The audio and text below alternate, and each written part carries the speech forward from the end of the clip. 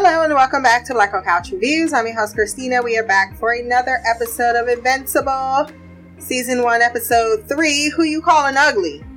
Written by Chris Black, directed by Jeff Allen. I gave this episode 8.8 out of 10.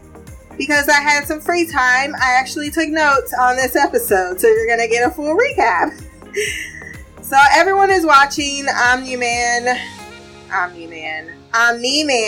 eulogize the Guardians of the Globe that this motherfucker right here murdered. Oh, I ain't got no fat motherfucker. West Side, bad boy killers. You know who the realest is, niggas. We bring it to. Then there's a private funeral Eve and Mark go to. Oh, by the way, forgot to mention last episode, they know he's Omni-Man's son since his dumbass yelled out dad like an amateur, or like this is the Flash on CW. Next, where the weeping is felt for the bodies being buried in secret to avoid grave robbers or trophy takers, Omni-Man even edited his eulogy to the occasion. Why are you so bad? That man is a goddamn evil genius. Darkblood shows up suspicious and insinuating. I'm watching you, motherfucker. Which causes Nolan to get aggressive, and he's been getting aggressive a lot lately. Like, oh, you trying to say I did something? He did it with Cecil. I'm like, that's how you make people even more suspicious, dude. I need you to read some of How to Get Away with Murder. Just watch that. Cecil asks Robot to be the new leader of Guardians of the Globe and agency to choose his own team, answering to no one but him. He asks why isn't Omni-Man doing this since it seems as if he's the most qualified. But no, that man does not work with the government because he will not take any directions. And it's definitely watching him because he is not being coy at all. Omni-Man, that is, about the fact that he really don't care that these people are dead. Especially at home. Talking about how I go get some pizza. Your son's over there mourning. The Guardians were not his friends, but his co-workers, invalidating his heartfelt words. He has to know that he would be a suspect regardless.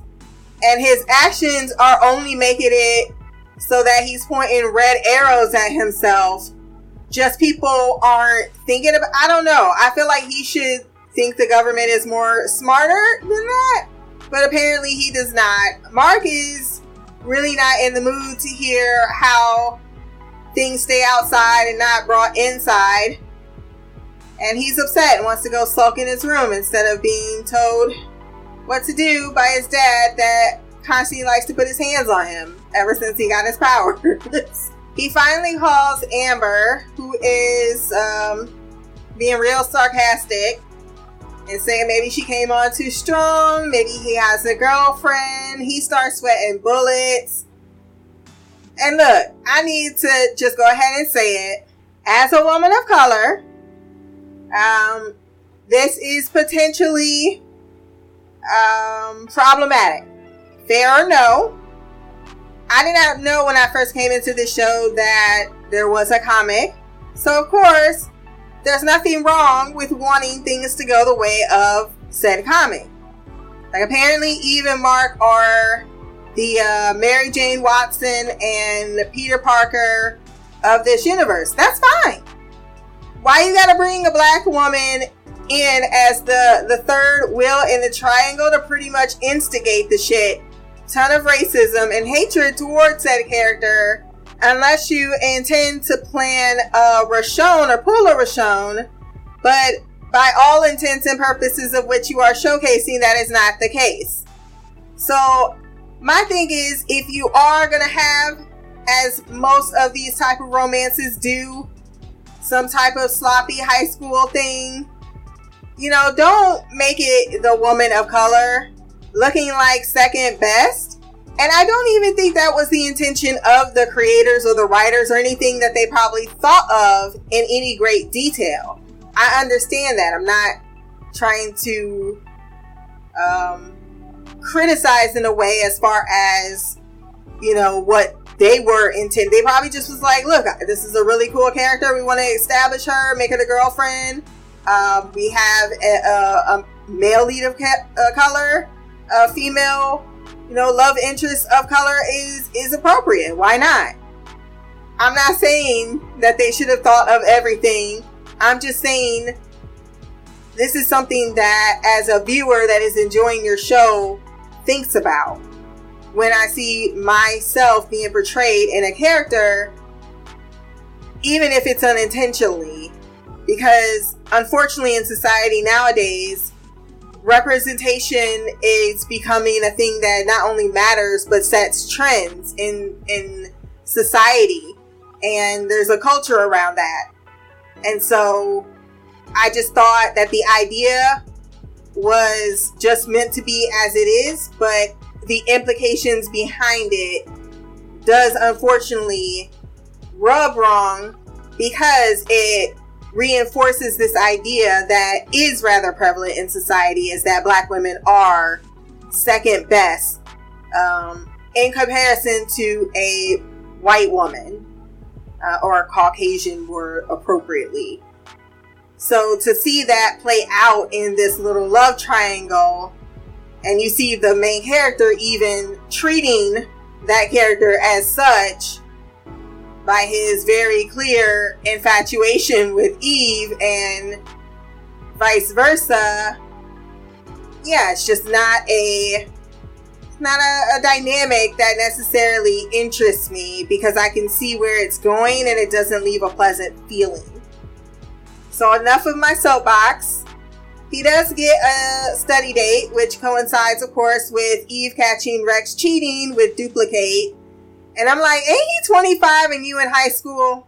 Why did y'all choose the funeral to fuck? Duplicate, why do you not have enough esteem for yourself to be like, no, I know he's with her and I respect her too much to do that to her, considering she is my teammate? But no, all of these things were not addressed in this scene. He talking about it don't matter because it's not even the real her. And she's like, all of me are the real me. And he's like, yeah, but apparently I showed my respect for you by fucking you on a day that's supposed to matter, because this is the only day that I will put it inside you. I only call you when it's half-past, but the only time that I be by your side. I only love it when you touch me, not feel me when I'm fucked up. That's the real me when I'm... To be honest, I don't understand how he even made the new Guardians of the Globe team. He literally got into a pissing contest with an 8-year-old calling her a bitch. Me? You mean me? She's not 8, but that's besides the point. Robot has tryouts adding Black Samson, Monster Girl Eve, who says, I don't want to be a part of the team because the person I was in love with, but really wasn't, because I got over him in like 2 seconds. He and me are over, and he cheated with my teammates, so I can't be a part of this. Shrinking Ray. Invincible isn't allowed to train with anyone but his daddy. I did laugh at the one thing that Rex said that was funny, because after he got his ass beat, deservedly so, he's like, I'm gonna shit blood. That was hilarious. The two did make up after they was fighting, after Monster Girl is put down by Mark. And she's like, yeah, I may have taken it a little too far. And he's like, yeah, well, I may have also... I will say with the sidelines, it's very much turning into something on the CW. As Invincible and Eve fly about her issues. I have nothing against Eve, but she is the very typical Mary Jane Watson. Black Samson, however, is telling Rex that I don't respect you as team leader because you are zeros and ones and not a person. And that he should be team leader as he has the most seniority and actually worked with the Guardians before. Rex is like, well, if you was also big bad in whatever, then you wouldn't have lost your damn powers and done something when the Guardians were attacked. Everyone stares when he says that better be a joke or I am going to be beating you until you call me dad again. Rex seems to like to get his ass kicked, and I don't know why. Maybe he's got some deep, dark, I liked my mother type of secrets things going on. I don't know. But he keep bringing it up. Like, you lost your powers, and now you're a suit requiring batteries. Robot created a superhero soap opera. Inherently problematic, especially as every time apparently Monster Girl uses her powers, she ages down. She's actually 24. Jesus Christ. And I was feeling real bad for him because I was like, did y'all not watch Terminator or Westworld, for fuck's sake? This is not how we treat AI. On the other hand, how did you not know that before she joined the team? Did you not read their files? Did you say, let's have some type of Mortal Kombat situation? And then, whoever wins the one fight gets in. And then you happen to pair up the fights. So I was kind of with Nolan looking villainous up in the fucking booth talking about pathetic. He is someone that is a problem. I've said this from day one. The study date starts well enough with Mark and Amber, him interested in comics and being honest about not reading those books William brought by just to show he's interested in her. But then Cecil interrupts and tells him if he wants to be a superhero, then he can't have a life. Or he better learn how to balance it. And then he gonna ask, is Eve gonna be there? Boy. I was glad Cecil dragged him for that shit. Like, oh, is that gonna sweeten the pot for you? I thought you was trying to fuck this other girl that I'm glad is out of the room. They go to Mount Rushmore, a place that Mark does not seem to know where it's located, where mad scientist Doc Seismic with earthquake gloves is speaking mad truths about the founding fathers. They were oppressionists, racist slave owners, not to mention responsible for genocide. We always mention the Holocaust, but never the Trail of Tears. It's always a blip of forced migration and not mass slaughter on an unprecedented scale. He told Eve she should be on his side as, look at her costume. Talk about pandering to gender roles. Oh my God. She said, I made it. But apparently he can speak on it because he apparently got his degree in women's studies as well. He grabbing that rock and smashing it was so gangsta when she tried to throw it at him.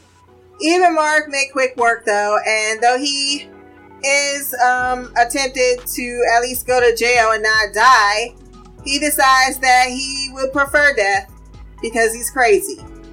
And they do save a group of people. For some reason, they wanted to make Seismic a villain and tried to murder, even though he wasn't trying to do that when they first got there. She really went in for that kiss though. So either Mark is a rebound or you wasn't that into Rex, and he just saw the writing on the wall. Decided to cheat first before you break my heart. She then followed him and got the audacity to look face hurt when he was with Amber because he rushed back to the study date he dropped for this. Once again, she was like, good for you, Mark, to try to say, yeah, that's just trying to make it seem as if she was not being as sloppy as she was, because she was sloppy. Now let's talk about what is happening in the bedroom and why the fuck mom's sitting downstairs while it's happening. What the hell is up with these kids doing? Like, they was getting real nasty in there. It was all type of, I was like, damn, they went from 0 to 100 real quick. She started being pissed off that he left her in there for an hour. He's like, well, you wasn't even into me until Todd. And she admits that, okay, I'm intrigued by a guy who take punches for me. And then the next thing you know, they was sucking each other's face. So this is made of absolutely air. Versus what they are trying to make with the whole Amber, or not, Eve and Mark thing. So that's another kind of like, I'm not that interested in the storyline because I know where it's going. But I'm more appalled at the fact that people be letting their kids just fuck up in the bedroom. Just let them close the door. No, the door stays open. You need to study, you better study. I'll let you study. You go steady up in that room over there, and I'll be all the way over here, where if anything sounds like it is kissing, no, y'all crazy. Nolan really took that last moment for a lesson, though. He's trying to get up there. He's like, yeah, I'm listening.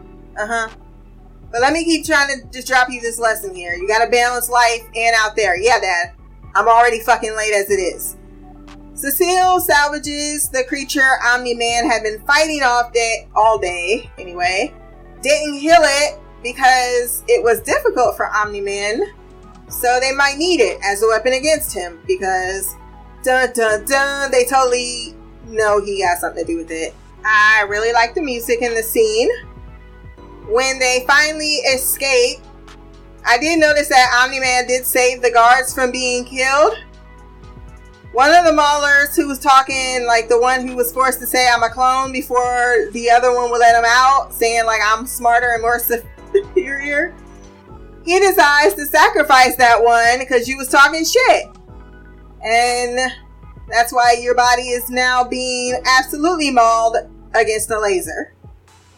Cecile asks for an update, and Robot says he is confident in the progress they have made with the new team today. Why the fuck you lying? Why you always lying? Oh my god, stop fucking lying. I don't know what word we would use for that.